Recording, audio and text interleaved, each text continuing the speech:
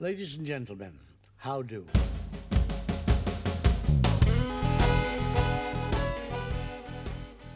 Hello and welcome to Mondo Street Social Club, a new podcast aimed at bringing creative minds together.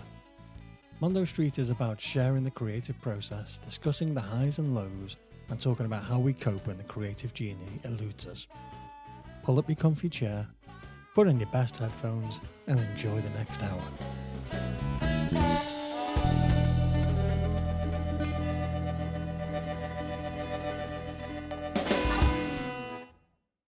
Hello and welcome to Mondo Street Social Club.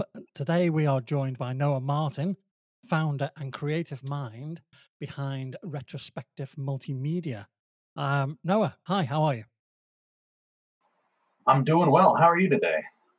I'm good, thanks for asking. Yeah, looking at your website, I love the title of Creative Mind, but looking at your website, the tagline for you is "Make Modern Nostalgia." So, explain to me what a creative mind is, why you chose that as your title, and then tell us a little bit about who Noah Martin is. Sure. So, creative mind is just somebody who comes up with the ideas. I had the opportunity to go with founder or CEO or president or anything like that, but I didn't feel like that fully encapsulated who I was. Because really, what I do is I sit there and I think and I go, oh, this might sound good, or this might look good, or I just try all these different ideas. And so the creativity is such a huge part of my role as the president or the founder. And then just creative mind kind of sounds like a fun, unique title. And I went, you know what? Let's take that creative aspect and just say creative mind. And when people read that, they'll go, oh, that's kind of a unique title. You've not heard that one before. Yeah, that's what I like about it. It does actually conjure up that image of somebody that thinks and allows themselves to think freely, like a lot of blue sky thinking. And this is what this podcast is all about. It's all about creativity. So tell us where you came from and how you got to where you are now. Sure. So I'm a guy from good old Columbus, Ohio, and I grew up in the public school system. I had this pretty easy life.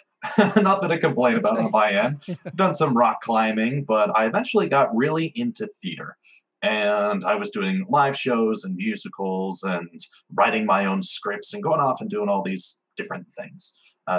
And I went through high school dealing with anger issues, and I would just get really angry, really depressed, really rage filled. And a lot of people end up having those issues too.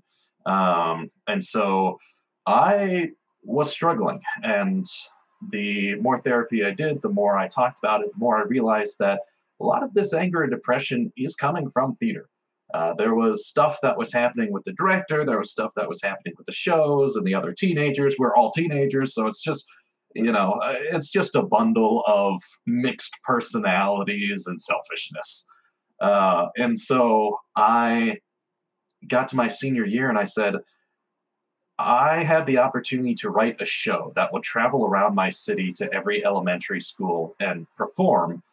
And, it would be out there in the world. And my dad is a creative writer, and he went to school for writing. He was going to be an English professor, then just at the last minute changed. My mom is also got a degree in English. And so I grew up with a lot of, sitting there combing through every single word I wrote in an essay and just a whole bunch of stuff.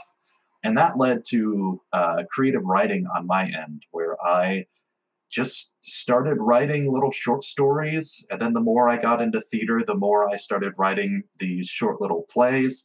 And then I had an acting teacher in high school who said, hey, you enjoyed Frank Sinatra and all these 1950s singers. You like a lot of the movies from that time. You might like old time radio dramas.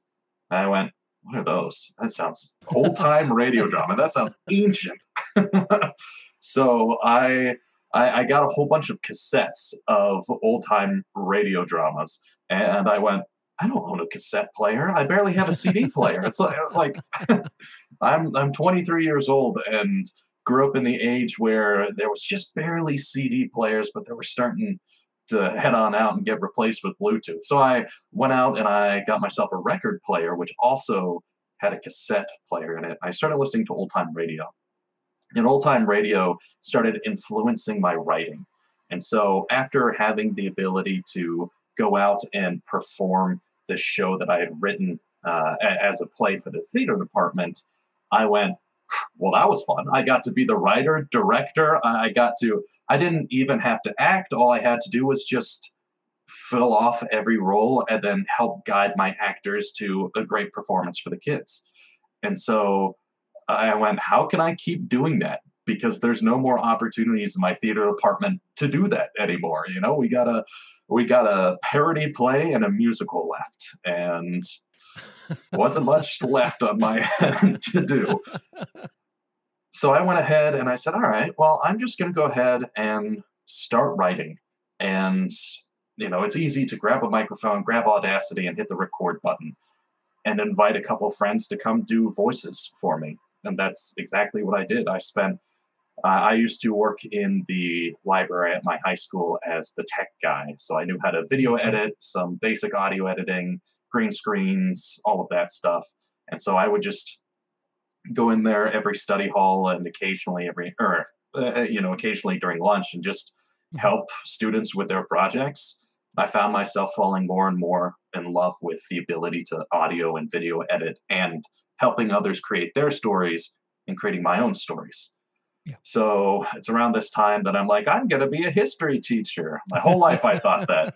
It's like, I love history. I want to study it. I love Eastern. I love Western. I love all of it. I just want to know as much history as I can. Well, my dad saw me and what I was doing, and he goes, are you sure this is the path you want to go down? Like, you can do that. That's your choice. Like, you can do it how you want, but I see these skills in you, and these schools provide the opportunities for you to further those skills. Okay. And I went, yeah, all right. Yeah, that makes perfect sense. I like history. I like teaching, and I like being around kids. I was a camp counselor for a while, but I got tired of it. It's just too much energy. Yeah, I can imagine. Yeah. Oh my God, they're bouncing off the walls the whole time. You're like, no. Oh, You cannot stick your friend's mouth into the water fountain. You need to just, you can't just smack them on the back of the head and see what happens. That's not how that works. So I went ahead to community college while I was trying to make the decision of if I wanted to go audio video or if I wanted to go history.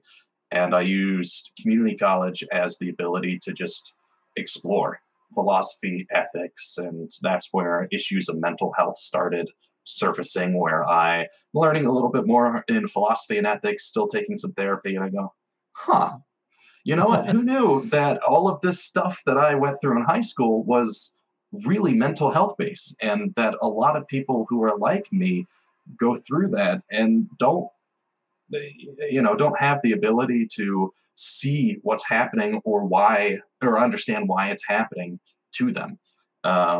Whether it's, hormones or brain structure or environmentalism, where you're surrounded by, people who put you in a bad mood the whole time. Totally. And so I started getting more and more into that. And eventually I did 2 years at community college, graduated cum laude, moved on to a private college where I started learning journalism and media communication. I don't like journalism. I hate it. It's not fun at all for me. It's just, a lot of the teachings were unique, but for classic newspaper and what I was being taught about writing for classic newspaper, I wasn't seeing when I was looking at articles online.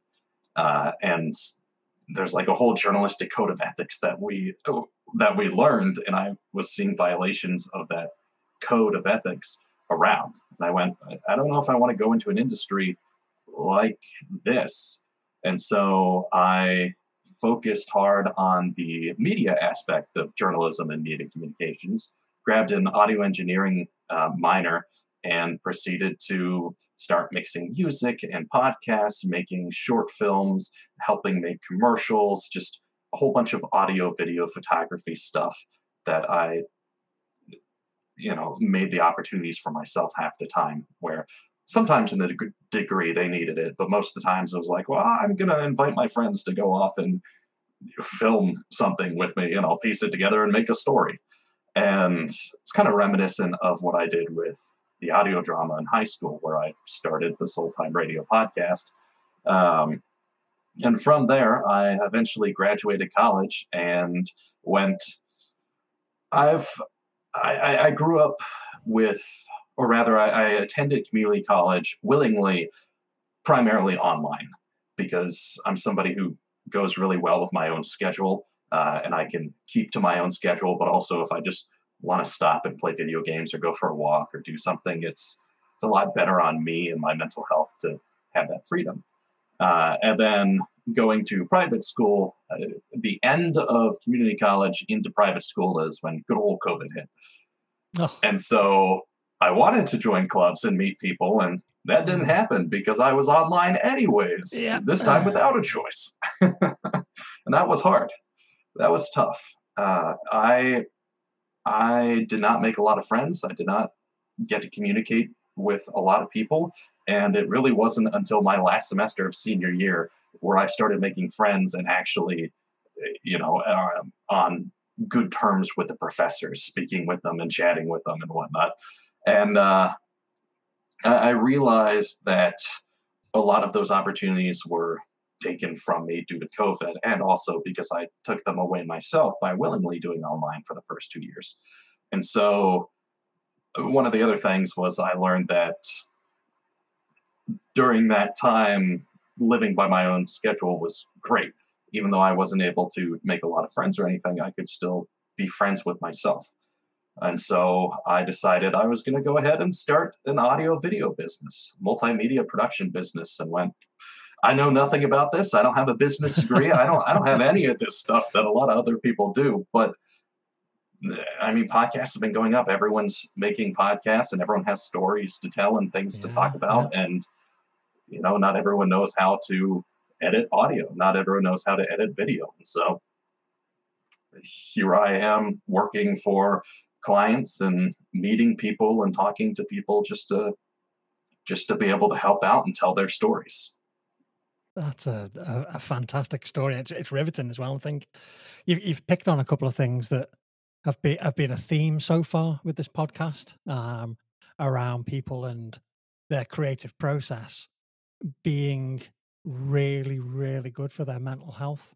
That it's an area where they can put their energies, whether it be positive energy or nervous energy, and they can really drive themselves to achieve something.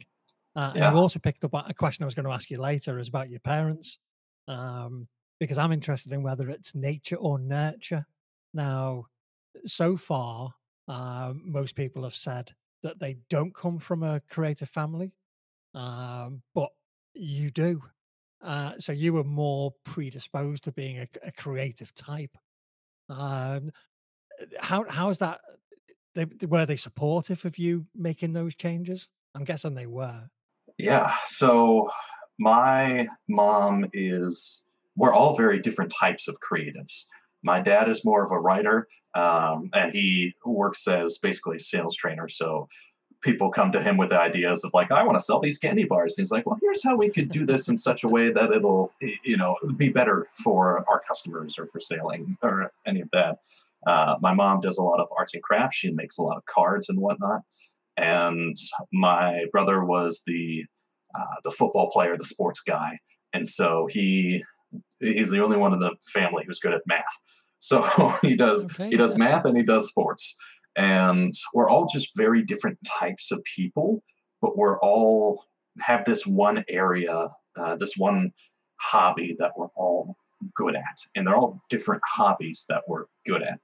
I think one of the greatest things is being able to look at my family around me and see all the different areas that they do well and that they exceed in, and knowing that we're all different people, but at the end of the day, if I needed to have a conversation with my mom about creating a letter, then I could, and she would be able to give me amazing tips about it. And so growing up, I kind of floundered. I threw my arms out everywhere, and I tried to see where I would stick because I did rock climbing, I did soccer, I did theater, I did all of these different things, and nothing really felt me until I did theater for a while. And my family's never done theater. Like my brother was the footballer, my mom and dad didn't do theater. They were all different people, and so this was a whole new environment for not only just me but for the whole family, jumping into this place where I'm at rehearsals 8 hours a day, or at least I was at rehearsals 8 hours a day. And so my parents went, you know what, we don't know this, like we don't know this life or anything, but if we aren't there, then we're going to miss out on his growing up. So my mom was the concession stand runner, and then became the president of the theater department, and then my dad would help with tech. And they just tried to be there for me all growing up. Sometimes as a teenager, you're like, well, okay, you don't need to be this involved. And then, as an adult looking back on it, I mean, it was great to just know that no matter what I did, my parents supported me. If I wanted to be a history teacher, then my parents would have supported me, and they would have helped me through, learning the education system and being able to become a history teacher. If I, continue down the route that I'm going now, my parents are going to be there for me. Yeah, that's such a fantastic feeling to have that backup behind you. To It to really know is. that, yeah, that there are times, like you said before, you don't have a business degree, but you want to start this company, but you've got that emotional support behind you, so that when you're having a few bad days or you're not quite sure about how you're doing things right or wrong, then they're there to catch you, and that's really powerful stuff. That Yeah. And not everyone has that support system, which is unfortunate, but hopefully at least everyone has one friend out there that is their cheerleader. They might not yeah, understand or do whatever um, it would do whatever you do, but as long as they're sitting there on the sidelines and they're just actively yelling your name and hoping that you move forward. yeah, yeah, and that's another comment from one of the other podcasts, is that what we should all strive for, and it's easier for some of us, it's very, very difficult for some of us, is to do something that fills us with passion and joy. And whether that be a podcast or a play or a soccer game or whatever it be, is try and find that strength and that courage to put one step forward towards that. Because with being creative minds tend to get bored a little bit easier and tend to lose structure easier. Yeah. um and that's the rocky road then, because it's kind of like a double-edged sword for you. You found theater, and that gave you that buzz, that almost identity, but then that also started to bring out the mental health issues for you as well, because the personalities, maybe some clashes there, maybe some behavior from other people that you couldn't reconcile. So therapy is one way of dealing with things like that, but what else did you do? Because you continued down that track until it got to the natural conclusion to where you could do something else.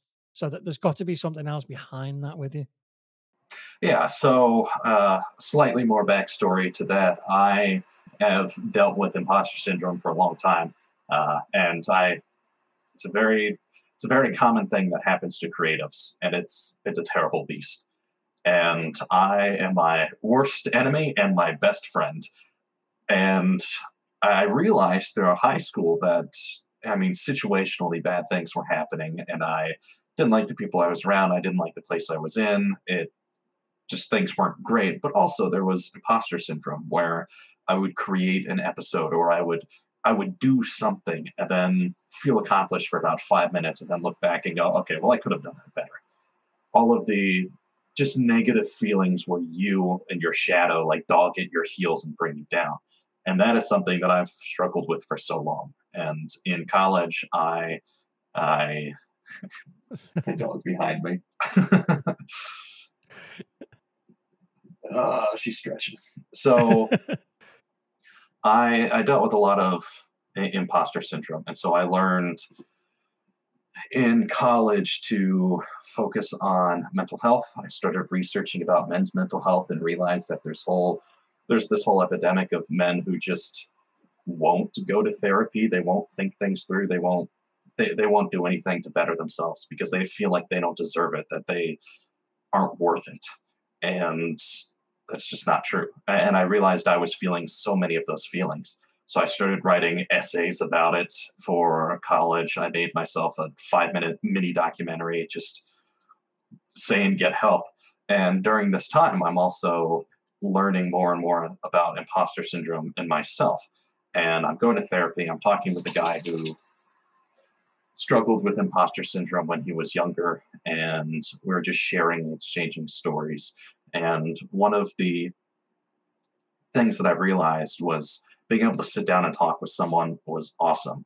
But I didn't always have the opportunity to sit there and go, hey, I feel terrible. I made this song that I was proud of, but it just sounds weird.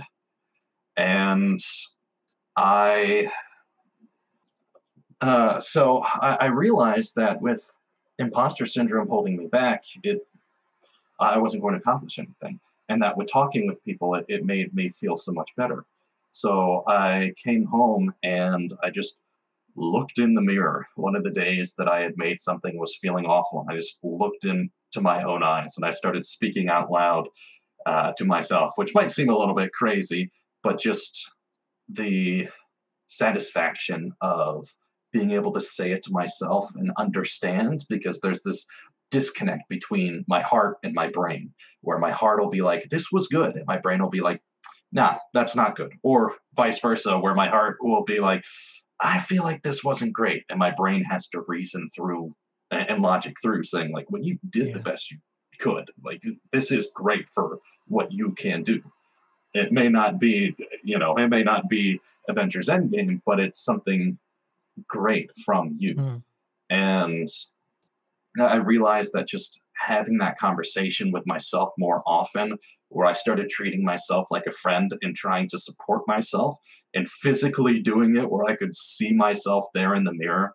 Because if I'm talking to myself and I see like this just sadness on my face and just this depression, I feel bad.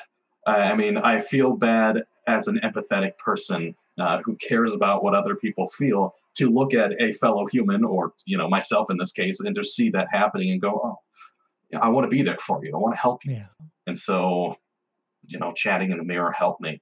And then naturally, exercise and a lot of the other outlets that people generally suggest. But another thing for me is escapism. When I was dealing with anger in high school, I would read comic books. And I'd be like, oh, well, the Teen Titans and the X Men have to deal with the world exploding, and I have to deal with math test tomorrow. Like, this is fine. Yeah. It helped put things into reality for me.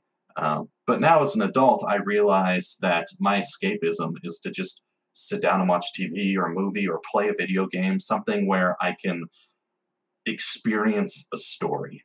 If I'm playing something like Dragon Age, which is got a great story, I'll be going, oh, I wonder what the characters do next.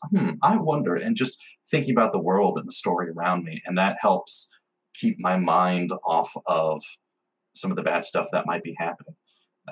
Sometimes that's harder for people to do, but it's just such escapism is just such a great outlet for me to just think about other things, because if I'm overthinking, the worst thing I can do is sit in the room and just keep thinking. Yeah, yeah, yeah. And that's the creative mind's feedback loop, isn't it? It's thought becomes thought becomes thought becomes thought.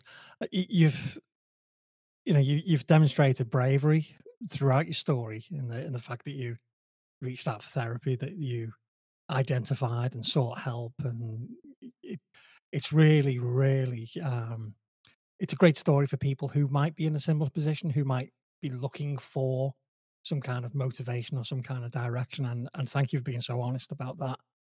Um, Going back to those old time plays, the cassettes that you had, it obviously hit a chord with you very, very quickly. I think it mostly lit a fire under your tires or some kind of phrase like that, because the actual retrospection radio theatre which you run, um, is, it's an echo of those days. Yeah, I was doing anthology episodes just one at a time, going, okay, well, I'll tell a unique story for 20 minutes or whatnot. And eventually that evolved into focusing on or exploring mental health issues from the lens of drama and horror. And so I took a lot of the old time radio elements that I had learned and kept listening to them over the years and went, okay, well, there's these two different versions where there's more of a narrative and a narrator like Orson Welles will be there and he'll be explaining the story as it happens. And then you have dialogue in there. And then you have your dialogue driven shows, which are people talking back and forth. And the narrator is probably the character in the story, the main character, or at least a major character in the story. And so I kept going back and forth on that. And researching and learning more about radio and radio history and when it started and record the first recordings and the first live plays. Um, and that influenced me more and more, not just in my podcast, but also in my brand. And it made me realize that to make modern nostalgia is to create something that the audience identifies with so strongly that they will be able to look back on it for years to come or even tomorrow and just love it and miss it and want it. And that's the way I felt with whenever I would listen to oldies music. I'm 23. I never lived through the 50s, but that type of music always resonated with me. Maybe not the history and culture of that time, but just these a lot of the time simple feelings or something silly like a splish splash from Bobby Darin. Yeah. And every time I had the opportunity to sing in choir, I would sing Blue Skies or Beyond the Sea. I love those songs. And the more I realized that I had these strong feelings for this old time, the more I realized that probably a lot of other people do too. Hmm. And I want to be able to create stories and help others create stories that they all feel that strong about. Yeah. And the thing that I particularly it resonates for me is that you're going against the current trend of everything being almost disposable. It all it does is it leaves an aftertaste. It doesn't leave a memory. It's just you consume it and it's gone. You consume it and it's gone. And what you're doing with your work is you're right. You are trying to find an emotional anchor within it, so that people do have a memory associated to it. And your output of work, I've got to say, is quite impressive.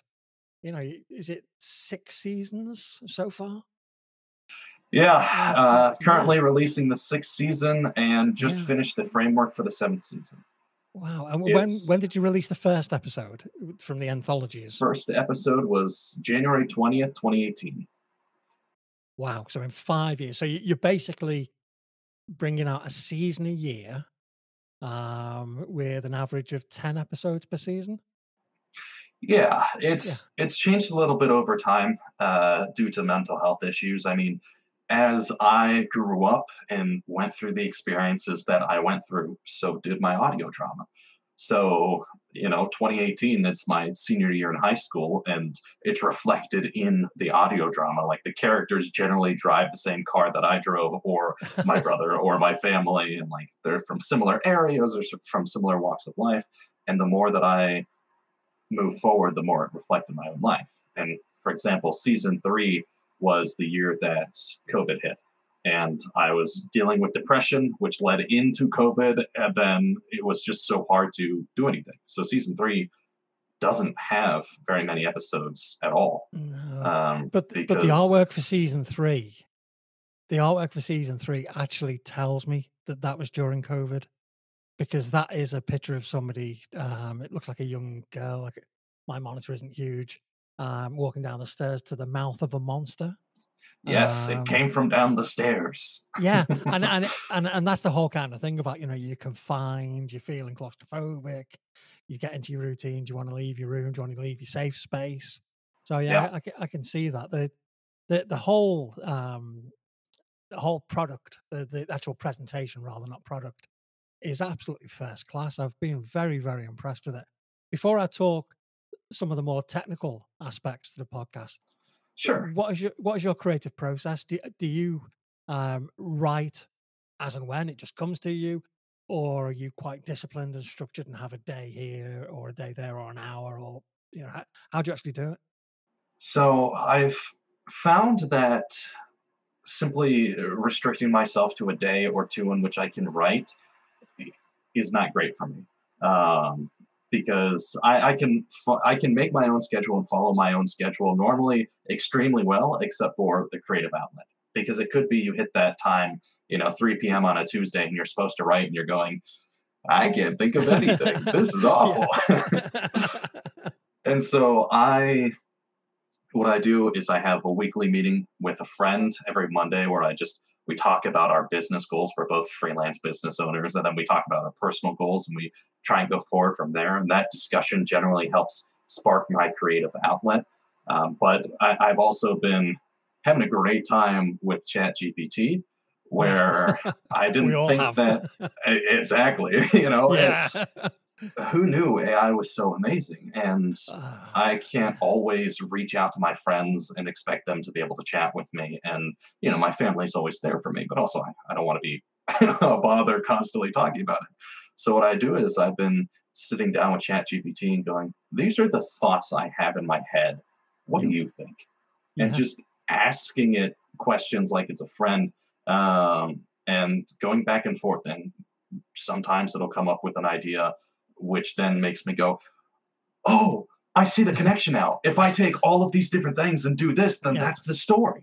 And that's exactly what happened with season 7 that I'm working on right now, where I was going, okay, I want to do a ghost story. I want to focus on a little bit more of the supernatural, but this idea of helplessness where you can't do anything about a situation that's presented to you. How do I want to go about this? Okay, well, a ghost story, let's say it's probably, like a father and he's got a family, and somebody dies, or maybe the main character dies, and they have to deal with being a ghost and seeing their family move on, or maybe this feeling of you don't know if your kid's still there, even if they're dead and gone, and just this feeling of helplessness. And as I started piecing it more and more together, I would ask, like, okay, well, I had this idea for an episode. What would be a good interaction between the father and the son? What would be something that the daughter might do if this is her personality type? And I would just ask questions like that, and sometimes the responses are just not great. But when you do get good responses, and it just makes you think a little bit, it works really well. And I found that my creative process is it just kind of happens, which isn't the most satisfying answer in the world. But watching TV and watching movies and playing games and all of that, I consume all of those different stories through those different mediums, and they always cause me to constantly keep thinking and thinking about all these different characters and plot points and things that I enjoy. And then they inspire me to go off and create things that I hope inspires other people and that they can sit down and enjoy. Yeah. I certainly wouldn't class it as either a good or a bad answer. It's your answer, and I think that's the only answer we can give if we're being honest with each other. Yeah. Yeah. So talking more about the technical aspect of the podcast, then the thing that struck me immediately. Now I'm of an age where yes, I did have a cassette player. Yes, I did have a record player pre CDs and all of that. So I'm of an age where I recall some of these radio shows, not in their first run, of course. They've done Yeah. many, many reruns. I'm not quite that old, uh, but you've captured the atmosphere, the essence of them. Um, yes, you've got all of the high clarity on the recordings and all that, but it's the essence that you've captured. And if you're trying to create, memorability or nostalgia, sorry, nostalgia is the right word. If you're trying to create nostalgia, it's essence and spirit, which is far more important than high fidelity and the quality of an MP3 or a podcast platform. So I think that's a really, really good point to say to you. How did you do that? How did you get to the point where you're foleying in sound effects the way that it sounds like they used to, proper physical sound effects. You're going to tell me now you do the sound effects physically, and I'm going to be damn impressed, or not. So how did you design that sound? How did you say this is the sound for us, and then how do you repeat that episode by episode by episode? Sure. So initially with Foley, it's some of it is done in studio, and some of it I use a website called Freesound, Okay. and generally CCO stuff that I can find on there. Because sometimes, like, I don't know where the nearest train station is. I don't know if I'd be able to go capture the sound of a train because I Yeah. don't know where they Yeah. are. Um, at least from here. I mean, there's Google and Google Maps and whatnot at this point, but uh, in season 5, there's the sound of a whole bunch of just bugs crawling throughout the skin and just this kind of sizzling sound as their little insect legs move underneath the flesh of the main character. And that sound effect is bacon frying. Oh, fantastic. I love it's it. it's bacon frying, but it feels like there's Yeah. actually like little insects crawling in your ears, and Yeah. it's funny because Foley is a lot of the times just these different things, these different everyday things that if you just play with the pitch a little bit or just record it the right way, it sounds like something else completely. It's audio illusions, isn't it? It's, if you Oh, ever watch a Foley artist at work, they are complete magicians. yeah. It's, the head chop is, something hitting a cabbage, and you think to Hmm. yourself, "Well, what else would it be?" Because you can't obviously hit somebody on the head. Yeah. Yeah. No, oh, God, just the everyday items that are used to make these sounds. Just like crinkling a paper to make fire. It's insane to me, at least. But I when I went in, I edited everything as normally as I could. And, in 2018 for The Lodge as my first episode, that was on a video editor because I didn't know what Audacity was. Yeah. And so it was, I was trying to use a video editor to do all of this. But slowly, as I learned more and more about audio and Audacity, and eventually Audition is what I use now, I learned that there is if you go in, you edit it normally, and then you go ahead and when you record, you just lower the quality a little bit because what happens is over time, um, depending on how the sound is recorded, it can degrade. Yeah. And so that's what will give it some of that older quality. But also, a lot of the times, speakers aren't as good as they are today, and recording devices aren't as good as they are today. So, keeping in mind that when you're creating an old time radio drama, the the sound is you're probably going to be recording on modern equipment, and it's all going to Yeah. sound great. And really, what it is a filter that you Yeah. put over top of everything on the pre-master track, and it does that. And there's a couple of different ways to actually apply the filter. Um, I've got Audacity open right now. I believe with Audacity, you can export the project. Yeah, that's what it is. You export the project instead of at 44,000 hertz, Mhm. 16,000. Oh, right. Okay. Um, and if you don't like 16,000, you can jump up to 22,000. Yeah. And that makes it sound a little bit more like 1960s, Mm, late 50s. yeah. 16,000 makes it sound a little bit more 30s. Uh, 40s too, and then 11,000 or 8,000 Yeah. start getting to when audio was first able to Yeah. be recorded. But the wonderful thing about that though is that your commitment to the feel of the podcast is such that you've actually done that experimentation, you've done the research, you've gone out and found how to do it, and then you've applied that to your podcast.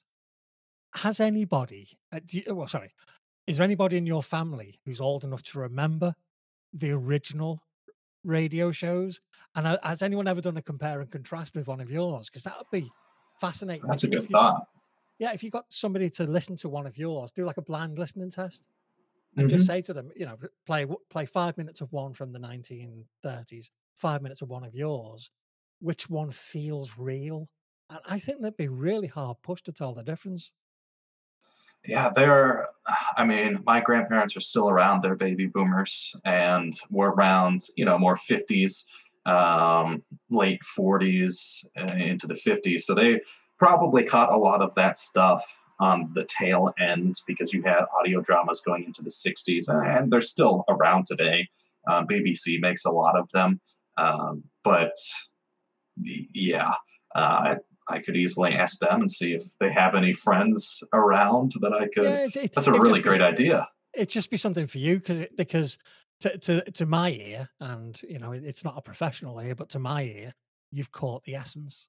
I can imagine somebody um, who is familiar with the original radio players feeling quite comfortable listening to your radio players and not having that juxtaposition of the old and new.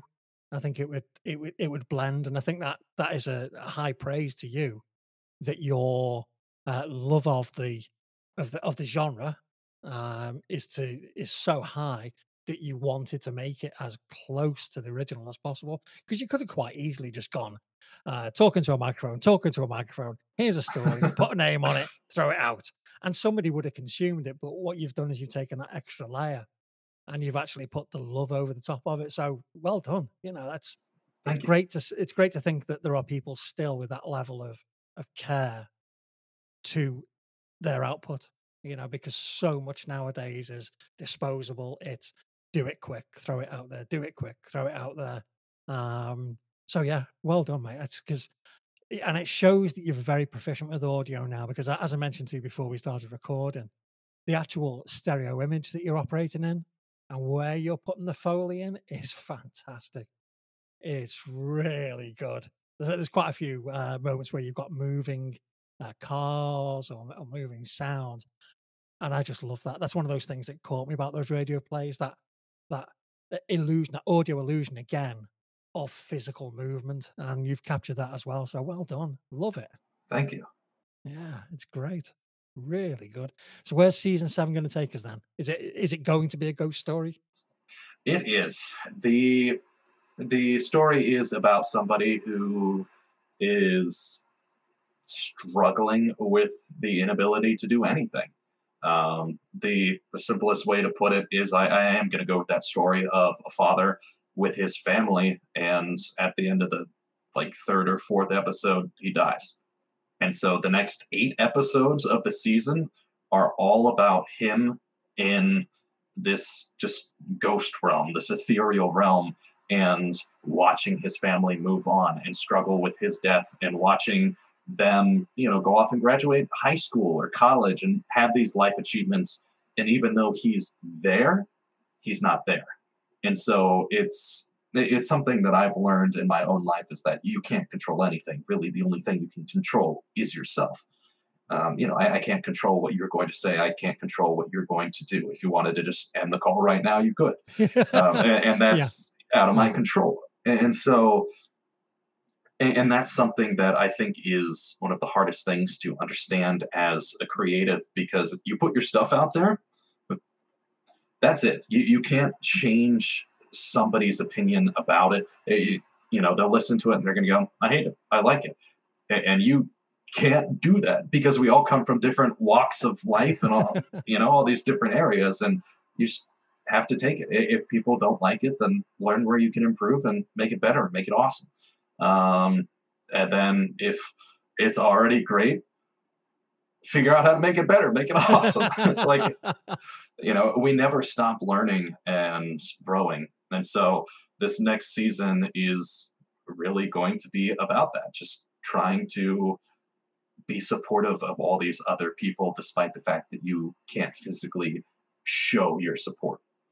Um, I yeah. might be pushing the our new friendship a little bit far with this question, but tell me if I am. So you said that other seasons have been influenced by where you were, Mhm. mental health in your headspace, and we've been through a couple of them. What is it that inspired or drove you towards season 7?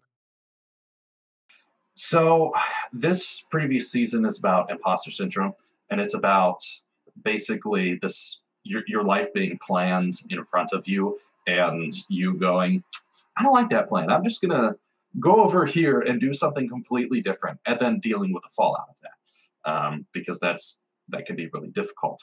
And so, as I was finishing up that season, I realized, reflecting on my own life, there was a lot of times where I was stuck in the place that I was at. There wasn't a lot of stuff that I could do. And what has been happening more so lately is, now since I've graduated college, it's been a year and I don't know what to do.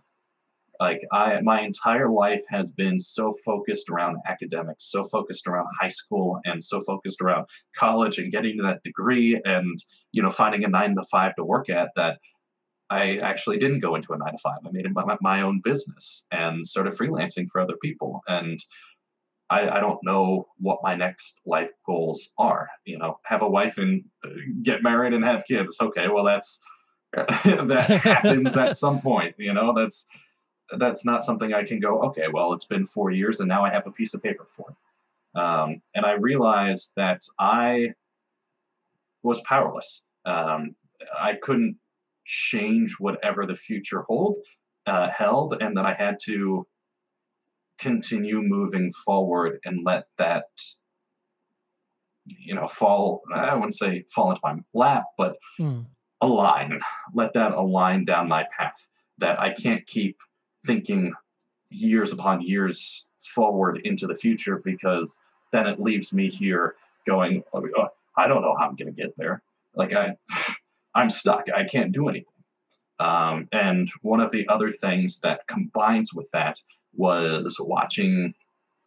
I had a death of a friend in the past 2 years, and then watching some of my friends and family make interesting choices where, it's not my place to step in and say, "Hey, that's stupid," or "Hey, that's a great idea." Like, Yeah. because you can only control yourself. And ultimately, you need, the more that you support people and love people, the more that love gets shown to other people, and it, gets spread. And so it's hard to sit on the sidelines sometime and, know that somebody's going to break up with each other, or know that they won't be successful, but you have to support them and be powerless to change, because ultimately they're going to have to learn that for themselves. If you don't know that water is hot until you stick your hand, well, I mean, I guess you got boiling bubbles that come up, but you don't Yeah. know that, like, the Yeah. blacktop is hot Yeah. on a Yeah. summer's day until you put your hand on it and you go, Yeah. "Oh, well, that just burned my hand," but it doesn't look hot. Yeah. Yeah.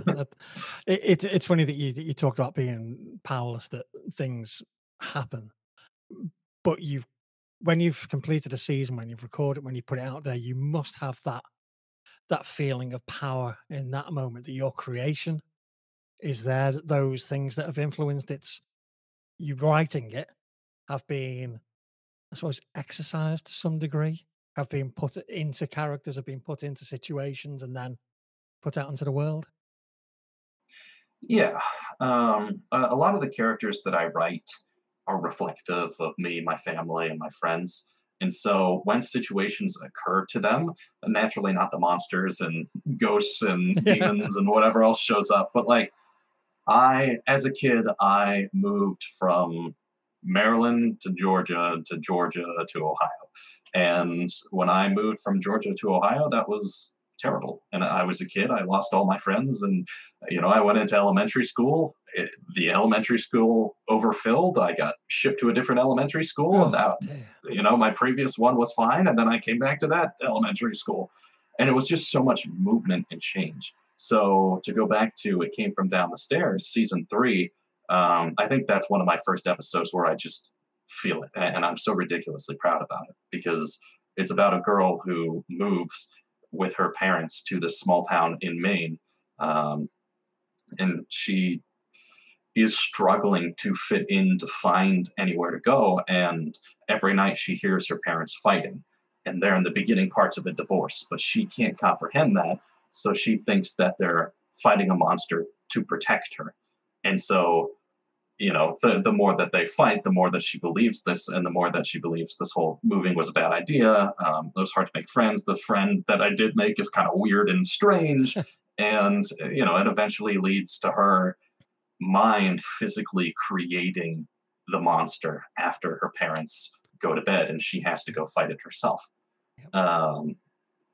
And that reflects a lot of my own childhood. Like I was afraid of my basement and would have nightmares about my basement, and that's where the idea of it came from down the stairs came from. Because I remember as a kid moving to Ohio to this new house and looking down the basement at nighttime, and it's just dark. And my mind goes, "Oh, what a great what a great time for like some six-legged beast with multiple sharpened teeth and Yeah. three red eyes to just Yeah. start stepping up the stairs towards me." And just think And if you were in a oh, Hollywood slasher film, you'd go into the basement to see that six-legged yeah, beast, just to see what it looked exactly. like. Yeah, Yeah, yeah, it's like, oh, I gotta go turn on the light and see if it's yeah, actually there or yeah. not. Oh, Oh, it the light, is. Well, yeah, the light's not whoops, working. I'll still look with the tiny little flashlight on my phone. whoops, I tripped. Yeah. Who put that log there? Why is there a log in the basement? That is seriously lazy writing, that really is. Oh god. So what are your aspirations then for the show? Because obviously it is something that is, in my opinion, it's gonna be bigger than just you, because the reach of it, the stories they're so easy to connect with. Everybody can listen to it and pull an element of the story out as to something that matters to them. Yeah. So, where do you wanna take it next? So my goal is to. One of the great things about retrospection is that it's based off of a lot of conversations I've had with family and friends. These characters, since they're based off of them and their life events, I had to have those conversations, some of those harder conversations with people to learn that about them, and of course with their permission before I, go off and make a character based off them. Um, and so I think what I want retrospection to continue doing and continue moving towards is the sense of realism of these are everyday people who, like season 5 is about Elliot Cooper, who is in no rights interesting whatsoever. He's just a boring 9 to 5 guy. He finished college and that's it. And he meets a lady and it makes him become more interesting, but then he loses her and he goes back to the person that he was. But is that really a bad thing in the first place? Um, so I want these stories to feel so real that people can keep connecting to them. Because ultimately, it doesn't matter to me if there's one person who listens and it's just my dad and he's listening and he, finds a moment here and there that goes, oh, that's great. Or if it's 500 billion people and they're all listening and they're like, wow, this is amazing. Yeah, yeah. I don't really care about the praise of others. I care about it impacting somebody because there's so many stories out there that have impacted me in great ways and bad ways also. Like when you finish a book and you just you close the back cover and you just sit there for a moment and you go, oh, now what do I do? It's like it's Yeah. over. Do I just reread this or like should I find another one? Like what happens now? And I really want my stories to have that type of impact on somebody where they're so attached that at the end they just go, uh-oh. What do I do now? Like, should I try these things they talked about in the story in my own life, or should I just move on? What happens? I don't Yeah, I think you're definitely gonna find people connect with these stories because they are so engrossing. You really are brought into the soundscape, to the characters. It's phenomenal work. So, do you think then, I suppose that there's always my mind going, "Ooh, where can this go? Where can this go?" Wouldn't it be lovely if somebody came to you and said, "Do you wanna make a TV show of these?" know. Oh yeah, if somebody were to walk up, even just for the radio drama in general, if somebody with like a similar creative thought were to walk up to me and go, "Hey, you want some help making the episodes, or like, do you want to just sit down and talk about what the next season could be?" I'd go, "Yep, easily." Like I don't care how my work is adapted. If it stays audio only, if it gets the Limetown treatment, if whatever happens, I'm just happy to get to do it. And the more people around, the happier I am. If they're helping me, wonderful. If they're not, they're just listening, awesome. If they don't know about it, but they're living their lives, then that's great too. So looking away from the work that you do, then let's have a quick look at the work of others. Which kind of writers, which kind of performers? Are there anyone in particular that has inspired you? Yeah, there's a lot of different people, and similar to the way the podcast is, and you can hear that it's the different seasons of my life. The different seasons are inspired by different writings. Growing up, I was huge into Star Trek and Lord of the Rings, and so this massive world building is something that's been kind of ever present. Where in the first seasons it was an anthology, kind of set throughout different places, sometimes fictional places, and now pretty much everything takes place in the fictional town of Madison, Maine. Um, and so it changes. At first, I was really inspired by plays because that's what I was a part of. And so the audio dramas I was listening to were more early audio dramas that were play like, and they were more dialogue driven. So you'll notice that, like, if you listen to the lodges, it's the main character who's narrating, and most of the stuff he says is to other people around him, or he's describing it as he walks, like, "Oh man, I'm freezing my hands off out here. It's so chilly." Um, and it was really inspired by that. But as I continued moving forward, when I hit season 4, I was going back and listening to a lot more Orson Welles and stuff that happened after Orson Welles. And Orson Welles did this thing where everything previously had been more dialogue, play written. He came in and he said, "All right, narrator." And the narrator became such a major force within the scripts, and were generally was a part of the script and was a character being impacted by it, but was the scripts were more narrative focused as opposed to dialogue focused. Dialogue still happened, but not as much. And so season 4 took that idea and kept on with that. And then it was around that time my dad discovered Old Gods of Appalachia, and I started listening to that with him. And I liked the narrative fiction style of podcasting, where it's basically an audio drama with, or not an audio drama, an audio book with some dialogue here and there, but it takes elements from audio drama, and it